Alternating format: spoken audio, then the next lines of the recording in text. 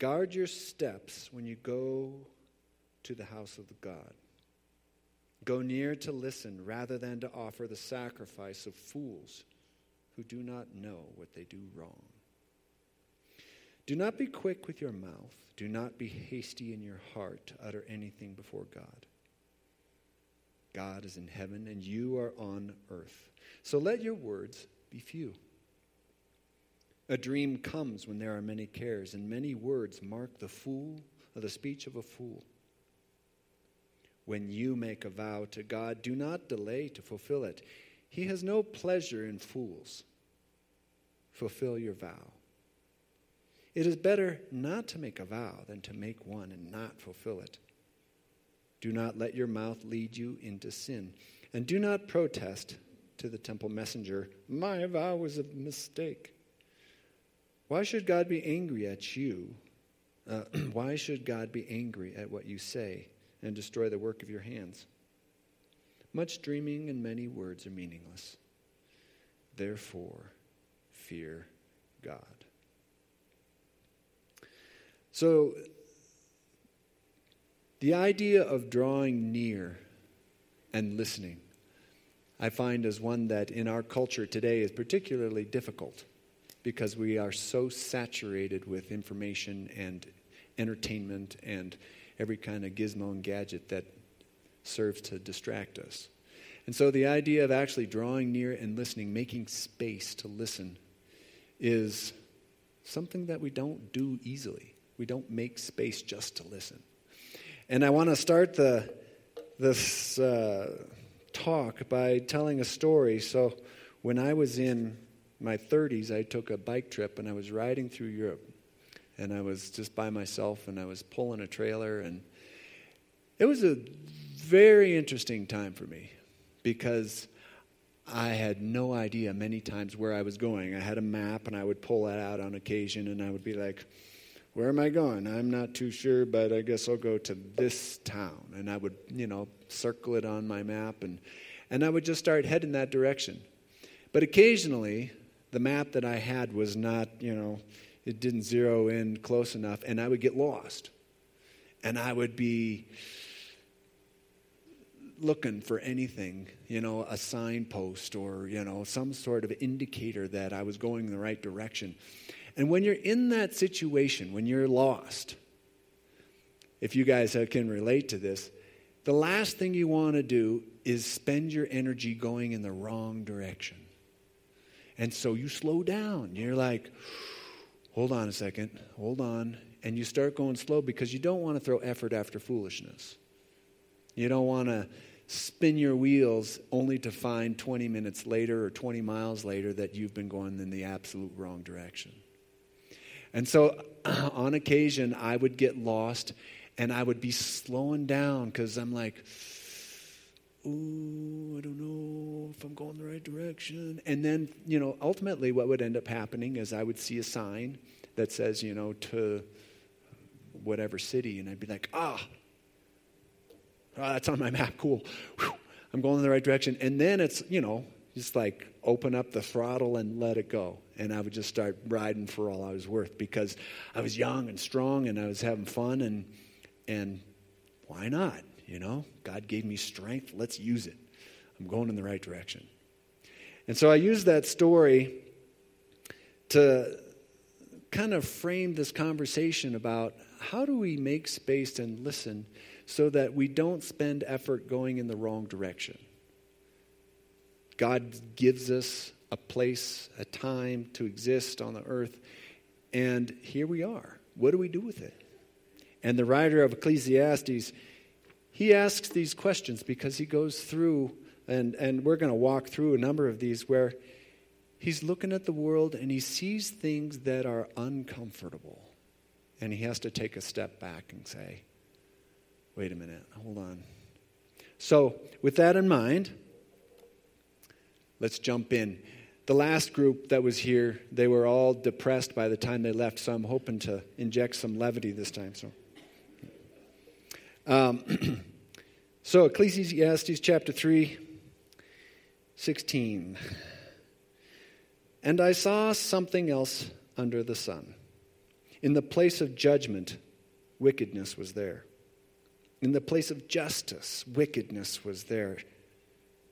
I said to myself, God will bring into judgment both the righteous and the wicked, for there will be a time for every activity, a time to judge every deed. I also said to myself, as for humans, God tests them so that they may see that they are like the animals. Surely the fate of human beings is like that of the animals. The same fate awaits them both. As one dies, so dies the other. All have the same breath. Humans have no advantage over animals. Everything is meaningless. All go to the same place. All come from dust, and to dust all return. Who knows if the human spirit rises upward, and if the spirit of the animal goes down into the earth? So he has this, the writer has a dilemma, and I'm sure if you guys are honest, you can relate to this feeling of God will judge, and we have this hope. Somewhere down the road, God is going to bring all this nastiness to light, and the people who have been perpetrating all these evil things and causing all this havoc, they're going to be brought to justice, right? We kind of hold on to that. We're like, oh, I hope that's true. But then on the other time, we see the evil prosper, and they never seem to get in trouble, and they run away with the pretty girl and the fast car and the big mansion, and you're stuck grumbling because you're like, maybe this is, I don't know, maybe we're just like the animals and nothing happens, right? So there's this divide. And so he has this conclusion to this dilemma. He says, so I saw that there's nothing better for a person than to enjoy their work, because that is their lot. For who can bring them to see what will happen after them? And the question of, what does it mean to enjoy your work? And this is something that I want to investigate just a little bit today, is the idea of the Lord has given us time. We're born, we have this span of time, and then we die. And what we do with that time in between the birth and the death, is it meaningless? Does it have importance? Is there purpose behind it? In the middle of that, there's work, and he gives us things to put our hands to. And what does it mean? What do we do with it? Right? So, we continue. Chapter 4. Again, I looked and saw all the oppression that was taking place under the sun. I saw the tears of the oppressed, and they have no comforter. Power was on the side of their oppressors, and they have no comforter. And I declared that the dead who had already died are happier than the living who are still alive. But better than both is the one who has never been born, who has not seen the evil that is done under the sun. And I saw that all toil and all achievement spring from one person's envy of another. This too is meaningless, a chasing after the wind. And so he's looking, this writer, he's looking and he sees oppression caused by one man's envy of another. It's depressing, like we get that, right? But the idea of he sees these people. I saw the tears of the oppressed, and they have no one to comfort them. I saw that the power was on the side of the oppressors. And what are these oppressors doing? What is their work? What are they after? If it's right that this the observation that he makes here, that all toil and achievement spring from one person's envy of another, these people that are causing the problem, they are chasing after the wind. They are chasing after something, power, money, security, whatever, you fill in the blank. And they're using it to try to protect themselves. But in the middle of that process, what they do is they take this thing that was never intended to operate in that fashion of protecting and providing peace or providing shalom in the best sense of that word of peace. And they're putting this thing in that place, and it's not working, and it causes problems. This is what we would call idolatry, and we are a culture that is big on idols, right? And he goes on from here, and he says, fools fold their hands and ruin themselves. Better one handful with tranquility than two handfuls with toil and chasing after the wind. So again, we have the question of what does it mean to be foolish? On the one hand, we can resign ourselves and say, it's all meaningless. I'm not going to do anything. I'm just going to relax. I'm fold my hands and just let life pass by. I don't care. Foolish. On the other hand, we have the guy who's like 2 fists full of straining and striving and chasing after the wind. Also foolish. Better one hand filled with tranquility. And it's like this idea of the hand, the laborer, what we do, how do we gain what it is that the Lord would desire as far as like what do we do with our work, what do we do with our time. So we continue. This is all going somewhere. Again, I saw something meaningless under the sun. There was a man all alone. He had neither son nor brother. There was no end to his toil, yet his eyes were not content with his wealth. For whom am I toiling, he asked, and why am I depriving myself of enjoyment? This too is meaningless, a miserable business. 2 are better than 1 because they have a good return for their labor. If either one of them falls down, one can help the other up. But pity anyone who falls and has no one to help them up. Also, if 2 lie down together, they will keep warm. But how can one keep warm alone? Though one may be overpowered, 2 can defend themselves. A cord of 3 strands is not quickly broken. So again, he's looking and he sees this picture of a man who's isolated. He has a talent. He's working. He's got wealth. He has no one to share it with.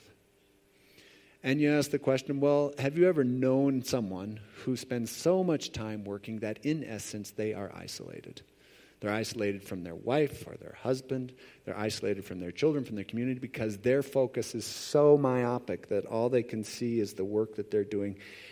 And they amass this huge wealth, and they don't know how to enjoy it because the people with whom they would want to enjoy it are estranged from them because they don't know them, because they never spend any time with them. It's a common story. I've seen it again and again and again. As opposed to, the writer, he sees it's good. It's good when you have someone with you. You're walking in the same direction and you're pulling in the same direction because you can help one another and there's community and companionship and warmth. It's beautiful. So he's juxtaposing these things and he's seeing there's something here. This is empty. This has satisfaction. The wealth, I'm not so convinced, but community, I like that. Let's go ahead, let's head this direction. So he's on to that idea. He continues, if you see the poor oppressed in a district and justice and rights denied, do not be surprised at such things. For one official is eyed by a higher one, and over them both are higher, others higher still. The increase from the land is taken by all. The king himself profits from the fields. So don't be surprised. I mean, we're not surprised when we see these things. All you have to do is look at the newspaper and be like, oh yeah, I see that every day. And he goes on, he says, whoever loves money never has enough. Whoever loves wealth is never satisfied with their income. This too is meaningless. As goods increase, so do those who consume them. And what benefit are these goods? And what benefit are they to the owners except to feast their eyes on them? The sleep of the laborer is sweet, whether he eats much or little. But as for the rich, their abundance permits them no sleep. So he continues, he sees these things on these polar extremes. You've got the oppressors. They're chasing after something. And you have to ask yourself, what motivates me to do what I do? If we don't ask that question, if we don't ask what is framing our understanding of why I'm doing what I'm doing, if we don't ask that, then we are like the fool who shows up to offer sacrifices, but we have no idea what we're doing. We're just like, oh yeah, I'm heading in that direction. Whoever loves money never has enough. There's a movie called I Am. It was produced by a guy named Tom Shadyac. He was the producer of the Ace Ventura films, if you guys have ever seen any of those. And he made that first film, and he was instantly on the top of his game and made so much money, he had no idea what to do with it. And he tells a story because what ended up happening to him was he got into a crash. He was riding his bicycle, had a terrible crash, hit his head really hard, and ended up with his brain trauma. And 9 of 10 people who end up with his particular condition end up committing suicide because the depression is so heavy. And they just don't see a way out of it. And so they end it. And Tom is in this position, and he's fighting. He's like, I'm trying to understand what's going on. How do I see my way out of this? And so he makes this film, and he titled it I Am. And he took the title name from an editorial response in the London Times in the turn of the 20th century from a guy named G.K. Chesterton. He was a Christian philosopher, writer. And the London Times had asked the question, what's wrong with the world today? And Chesterton wrote into them, and it was a simple, short reply. He said, Dear sirs, I am. Yours truly, G.K. Chesterton. So his answer to the question of what's wrong with the world today, it's me. That was his response. And so Tom, he runs down this road, and he ran into this, and he starts thinking of his life.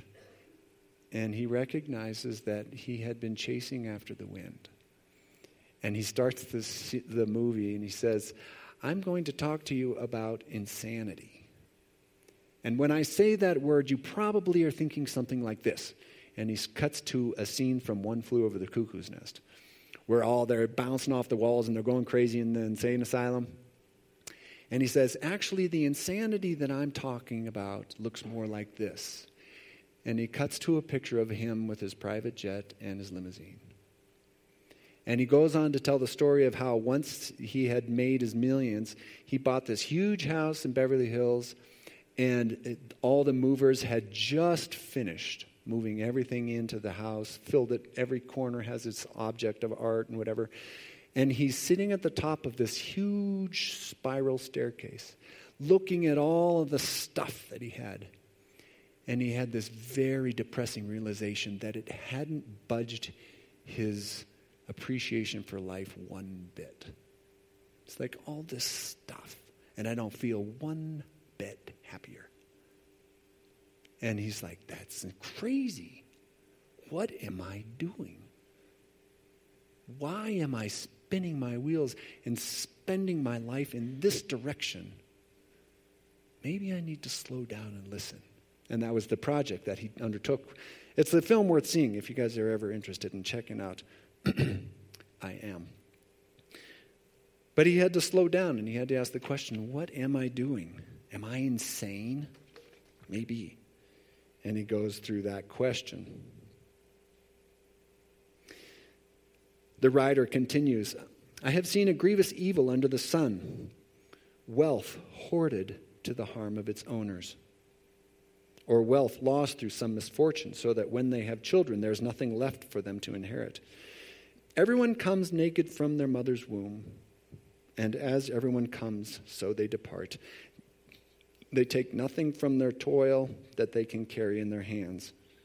This too is a grievous evil. As everyone comes, so they depart. And what do they gain since they toil for the wind? My brother and I, we had been invited to play music in Croatia for this reconciliation conference in the Balkan region. And so I was like super excited. Zach was living in Ireland at the time, and I was here in Colorado. And I bought my ticket, and I sent Zach the information. And I get a call from Zach, and he's like, Rob, do you realize that you booked a ticket that has an overnight layover in Frankfurt? I was like, oh, really? because all of a sudden that means hotel and extra money and all this kind of stuff. I'm like, really? Dang it. And so Zach's like, well, that's all right. I'll just book mine the same, and we'll make something happen. So I thought, okay, we got an evening in Frankfurt. Let's do something with it. This will be fun.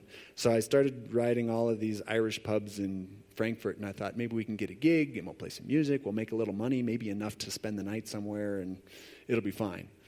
So we get to Frankfurt, and we jump on a train to go to this place.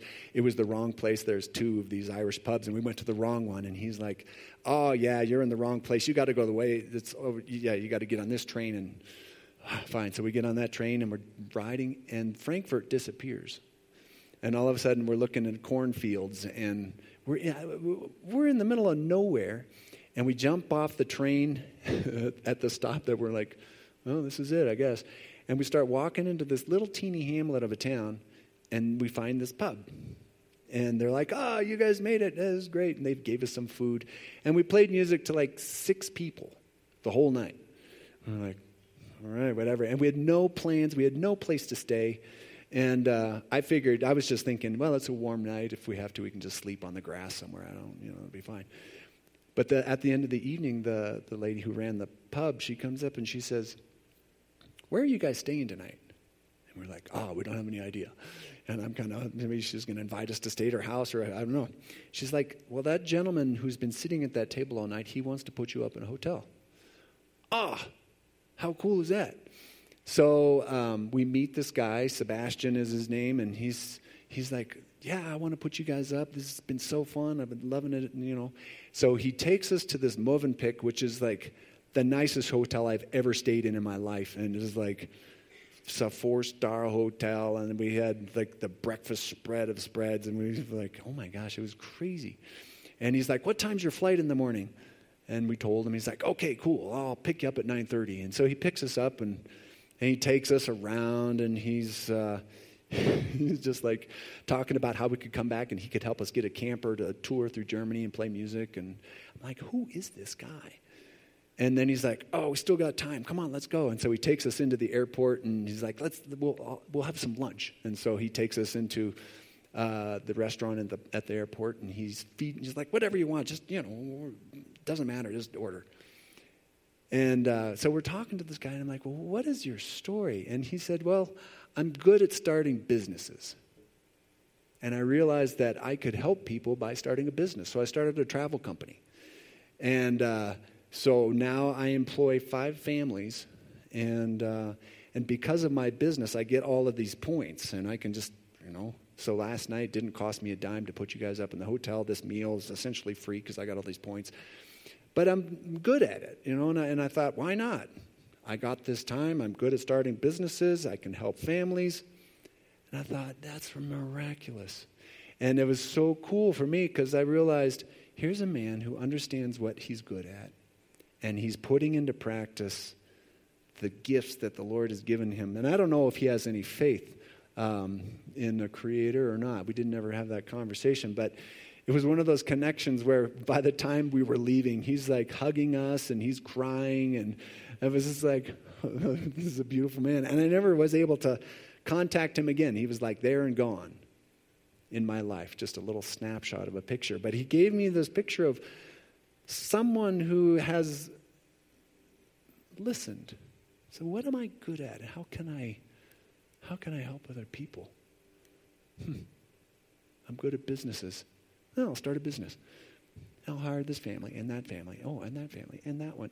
And it goes on. And I was like, that's awesome. So good. So for what do we toil? The writer continues.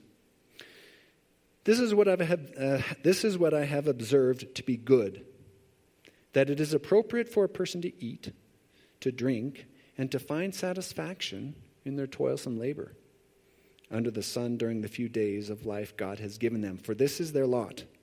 Moreover, when God gives someone wealth and possessions and the ability to enjoy them, to accept their lot and be happy in their toil, this is a gift of God. They seldom reflect on the days of their life because God keeps them occupied with gladness of heart. And so my prayer for myself and for all of you guys is that the Lord would bless you with being happy with the toil that he has given you, with the work of your hands, that you would be blessed with that. And that it would be not only a blessing to you, but you would be able to enjoy it because it creates a flourishing with people. Right? I love it. And he continues, I have seen another evil under the sun, and it weighs heavily on mankind. God gives some people wealth, possessions, and honor so that they lack nothing their hearts desire, but God does not grant them the ability to enjoy them. And strangers enjoy them instead. This is meaninglessness, a grievous evil. A man may have 100 children and live many years, yet no matter how long he lives, if he cannot enjoy his prosperity and does not receive proper burial, I say that a stillborn child is better than he is. It comes without meaning, it departs in darkness, and in darkness its name is shrouded. Though it never saw the sun or knew anything, it has more rest than does that man. Even if he lives 1,000 years twice over but fails to enjoy his prosperity, do not all go to the same place?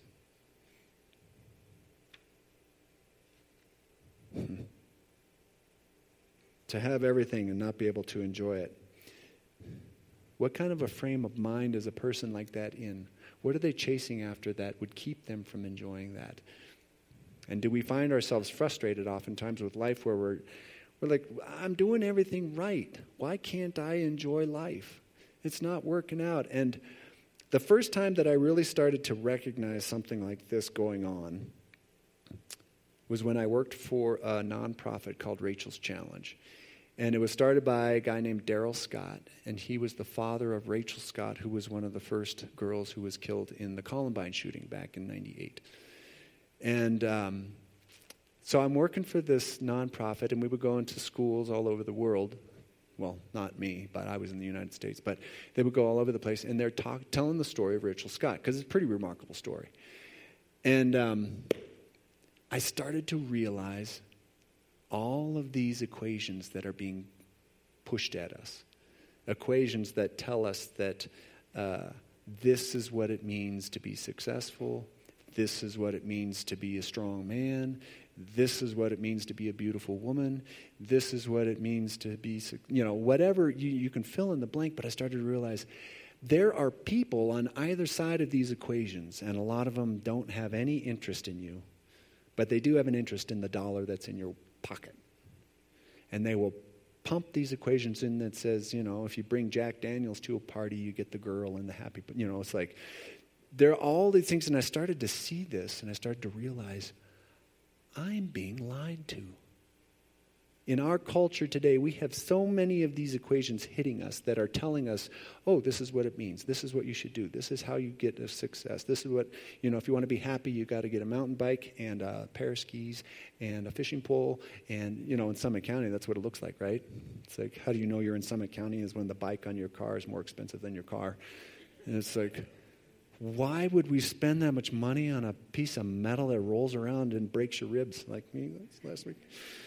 This doesn't make any sense, right? So we have these equations, and they just get thrown at us, and we're like, we just go along with it. Oh, okay, yeah, I guess that's what I need to do if I want to be happy and fulfilled. I guess I better get up and ski in that cold snow. It's just weird. We do these things without thinking about it. And so when I was working with Rachel's Challenge, I started to realize, I think I need to slow down. I think I need to ask the questions, what does it mean to be me? What does it mean to have, what does it mean for someone to be beautiful? Like, am I going to allow some bozo in L.A. to convince me that this is what it means to be beautiful? That doesn't make any sense. And so I had to start doing my own redefining. And I feel like that was something that the Lord was growing in my heart. And I was like, oh, gosh. I was so far off the mark. This is crazy. So we come back to the beginning, where we started in Ecclesiastes 5, where it says, guard your steps when you go to the house of God. Go near to listen, rather than to offer the sacrifice of fools who do not know that they do wrong. And so I want to, with these thoughts kind of percolating, I thought I'd just throw some ideas that I have at you. And hopefully they're helpful. So the first thought that I had is that, one, God has put us here in this time, in this place. And I would quote out of Acts. This is Paul talking to the Athenians. He was saying that the God who made the world and everything in it is the Lord of heaven and the earth, and does not live in temples built by human hands. And he's not served by human hands as if he needed anything. Rather, he himself gives everyone life and breath and everything else. From one man he made all the nations, so that they should inhabit the whole earth. And he marked out their appointed times in history and the boundaries of their lands. God did this so that they would seek him and perhaps reach out for him and find him, though he is not far from any one of us. For in him we live and we move and we have our being. As some of your own poets have said, we are his offspring. So God has put us here in America in the 21st century. And he's asking us the same question he was asking Paul in the first century. Are you listening? What does it mean to be you in the 21st century? And I feel like, if we take anything from Ecclesiastes, it's the idea that God has set before all of us the choice of life and death. In Deuteronomy, he says, "This day I call the heavens and the earth as witnesses against you, that I have set before you life and death, blessings and curses. Now choose life, so that you and your children may live." The idea of he has set us in this context that has these polarizing extremes, and we can feel the tension between those. Are we just an animal? Is God going to judge the wicked? What am I doing? We feel that, and we are in the middle of that choosing, what side am I going to fall on? Because it makes a difference. If we don't actively make that decision, all right, I'm going that way because that one seems right to me. I believe that there's a God in heaven. I believe that he's going to judge. I believe that when he's loving, I believe, we have to go through and we have to start mentally making assent to what it is that we believe. And it forms us and it shapes us and it grows us. And if we don't do that, we're going to end up just chasing our tail. And it's important that we go through that process. So that's my first thought.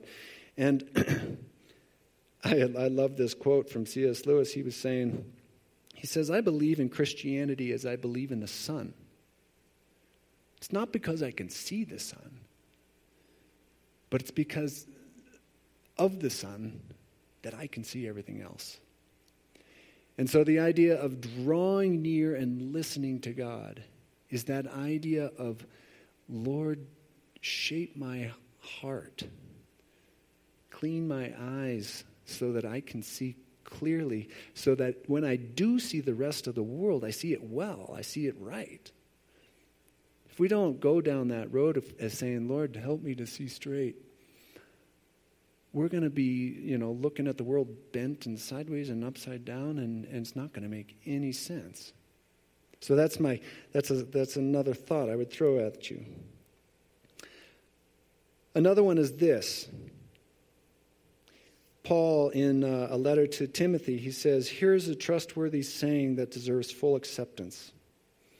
Christ Jesus came into the world to save sinners, of whom I am the worst." John Newton, who also shared this sentiment, he said, "Whoever is truly humbled will not be easily angered, nor harsh or critical of others. He will be compassionate and tender to the infirmities of his fellow sinners, knowing that if there is a difference between me and them, it is grace alone which has made it. He knows that he has the seeds of every evil in his own heart, and under all trials and afflictions he will look to the hand of the Lord and lay his mouth in the dust, acknowledging that he suffers much less than his iniquities have deserved. So the idea of, as we approach the world and we're asking these questions, we end up on the opposite sides of the fence from people. I know I have this experience in my world now, especially in the world that we live in today, where, we have this political division and we're asking questions about what's true and what's not true. Is that science good? Is this science good? Is that guy a wacko? Is this guy sane? Who knows? How do we answer these questions? But as we're going through that, we have to be aware that given the right circumstances, given the right pressures, I could easily be that person who's pointing his finger at me on the other side of the fence.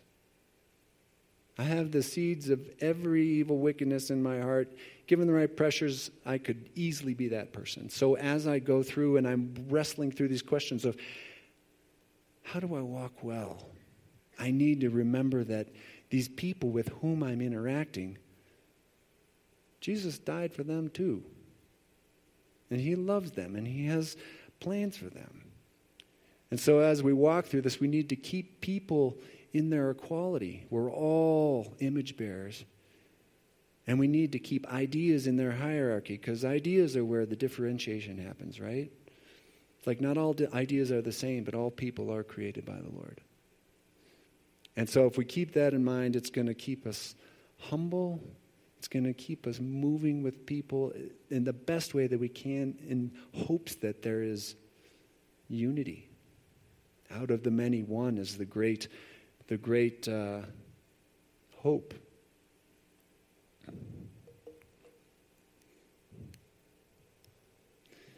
Then a final thought. There was a writer by the name of Dietrich Bonhoeffer who talked often about cheap grace.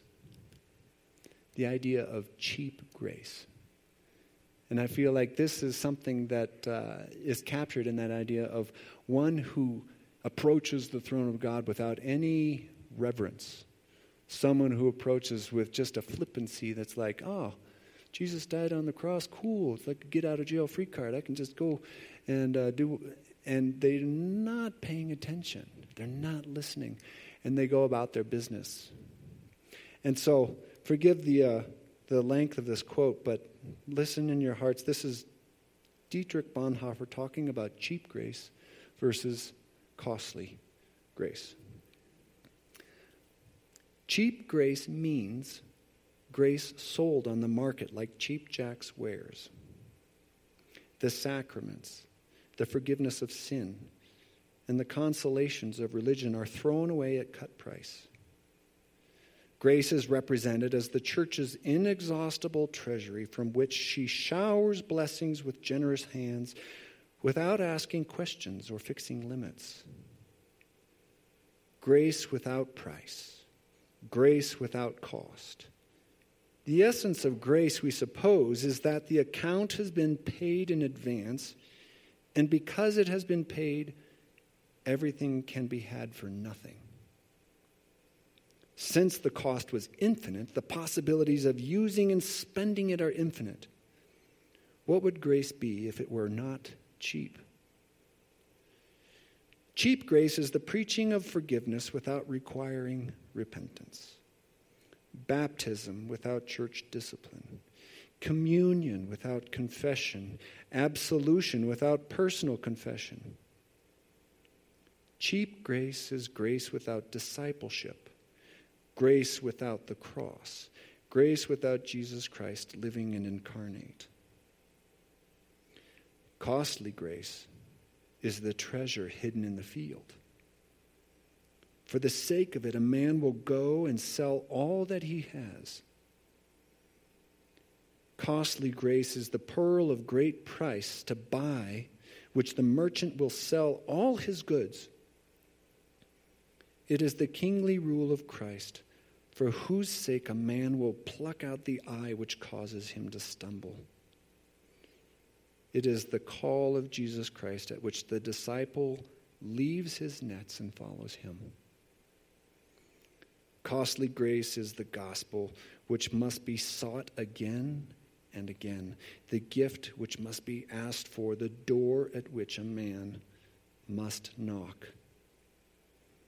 Such grace is costly because it calls us to follow. And it is a grace because it calls us to follow Jesus Christ. It is costly because it costs a man his life. And it is grace because it gives a man the only true life. It is costly because it condemns sin. And grace because it justifies the sinner. Above all, it is costly because it cost God the life of his Son. Ye were bought at a price. And what a cost! And what has cost God much cannot be cheap for us. Above all, it is grace because God did not reckon his Son too dear a price to pay for our life, but delivered him up for us. Costly grace is the incarnation of God. And so the idea of listening, the idea, like we're going to be taking communion here in just a few minutes, and the idea of remembering what the Lord did. He set an example for us to follow. The idea of grace infusing our lives is the idea of God reorienting who we are so that we can see what we've been made to do. When I was newly married, I had a wonderful opportunity of working for a depressed, hypercritical woman in her house. I was painting and doing whatever odd job she had. And she was so critical of me. Like I went in there and I was all happy-go-lucky. Yeah, I'm good at this. I'm worth my wage because I feel like I do a good job. And she, every day, she was so just evil in the way that she would nitpick and point. And what about this? Did you scratch this? Where's this? It's missing, I think, And she was like hyper paranoid. And after about 2 weeks of this being around this woman, I started to realize that I was like becoming more timid. I didn't want to take any chances. I'll just kind of, I was afraid to be me. But it was such a good thing for me to experience because I realized if I feel like this around this woman, if she can make me feel afraid to just be me and to do what I think I can do well, how do I affect my wife that I am now married to? Does she feel free around me? Can she make a mistake around me? Is she afraid that I'm going to berate her because she doesn't measure up to some standard that I have in my head? And I started to realize that I create this space around me. And I realized when people come into my sphere, I want them to have freedom. I want them to feel joy. I want them to have a place to breathe and to grow into the person that the Lord made them to be. And if I am sitting there pointing my finger and like berating them because they're not measuring up to some equation that's been thrust into my brain by somebody else, what chance do they have? And so I started to defend this space. I want to be a good place for people to be in. And that's been something that has been with me ever since. And I don't say that I do it well, but it's something that I'm conscious of. It's like, I want to be a good husband. I want to be a good father. I want to be a good friend. I want to be a good, the spheres, they just go out. So the Lord has given us this time to do these things. He's given us work to do. And if we're not paying attention, if we're not listening, we're chasing after wind. So it's funny, I started the story by talking about getting lost on a bike, and there was one particular day I was lost, and I saw a woman walking on the side of the road, and I pulled up next to her, and she didn't speak English, I didn't speak German, so I just got out my map, and I pointed. I was like, I want to go here. And she's like, oh, yeah, you want to go that way. Great, cool. I can start riding again. So I started riding, and about 20 minutes later, this is, I'm riding my bike. I'm pulling a trailer that weighs like 70 pounds. And 20 minutes later, I see a sign, and I'm like, I'm going the wrong direction. I'm going exactly the wrong direction. She made me go the wrong direction. And I was grumbling. And so I turn around and I start riding back the other direction. Now I'm really just torqued, right? Because I just spent 20 minutes going the wrong way, spending all that energy. And I rode back into the town where I'd met this woman, and it's just so happened that she happened to be walking, this time the other direction, because she had been going the right direction, did whatever she needed to do, and now she was going the other way. And I see her, and I just gave her one of my most scathing, crusty looks that I could muster on my face. And I kept riding. And as I think about this experience, I'm thinking, was it such a bad thing to go in the wrong direction? And I think it's a good question to ask, because sometimes we're afraid to go in any direction. Oh, I don't want to choose, because what if it's the wrong direction? You got to choose. You got to listen, and when you feel like you have an answer, you got to put your energy behind the pedals and make the bike go. And if you end up going the wrong direction, you find out, I'm going the wrong direction. The things that I'm doing are hurting my wife or my kids. They're making me a menace to society. I'm going the wrong direction. Is that a bad thing to find out? No, it just means you know a direction that you don't want to go again. And it's only bad if you figure that out and refuse to turn around. The idea of asking forgiveness is that idea of turning, of saying, I'm wrong. I'm going the wrong direction. It's time to turn the ship around and start heading in the right direction, and with all the energy I can muster. And so as we walk through life and we're walking through this prickly time, draw near to listen. Allow the Holy Spirit to teach you, to lead you. Give him the green light to move in your hearts, to do whatever he needs to do to get your attention. And then follow. And it's that path that you get on, and you can start pedaling with all your worth. And to make a space that's safe, to put your hands to the plow. May the Lord bless your hands. May he bless the work that you do. Let's pray. Father, help us to draw near to listen. Help us to be silent and to make that time, Father, to hear you. Help us to eliminate the distractions, undo these equations that are in our hearts, Father, that have been put there not by you, but by someone else, that ultimately are false. And replace them, Lord, with good, true, right things that come from you, Father. Build in us a vision for the world that is built on you and your truth. And in the process of that, Father, if we do need to turn around, give us the courage to say, I'm wrong. I have been wrong and I am sorry. And to turn and to start walking in a different direction. And as we walk, Father, may the people that encounter us, that enter our sphere, Father, may they experience your peace. May they experience your freedom. I pray this in your name. Amen.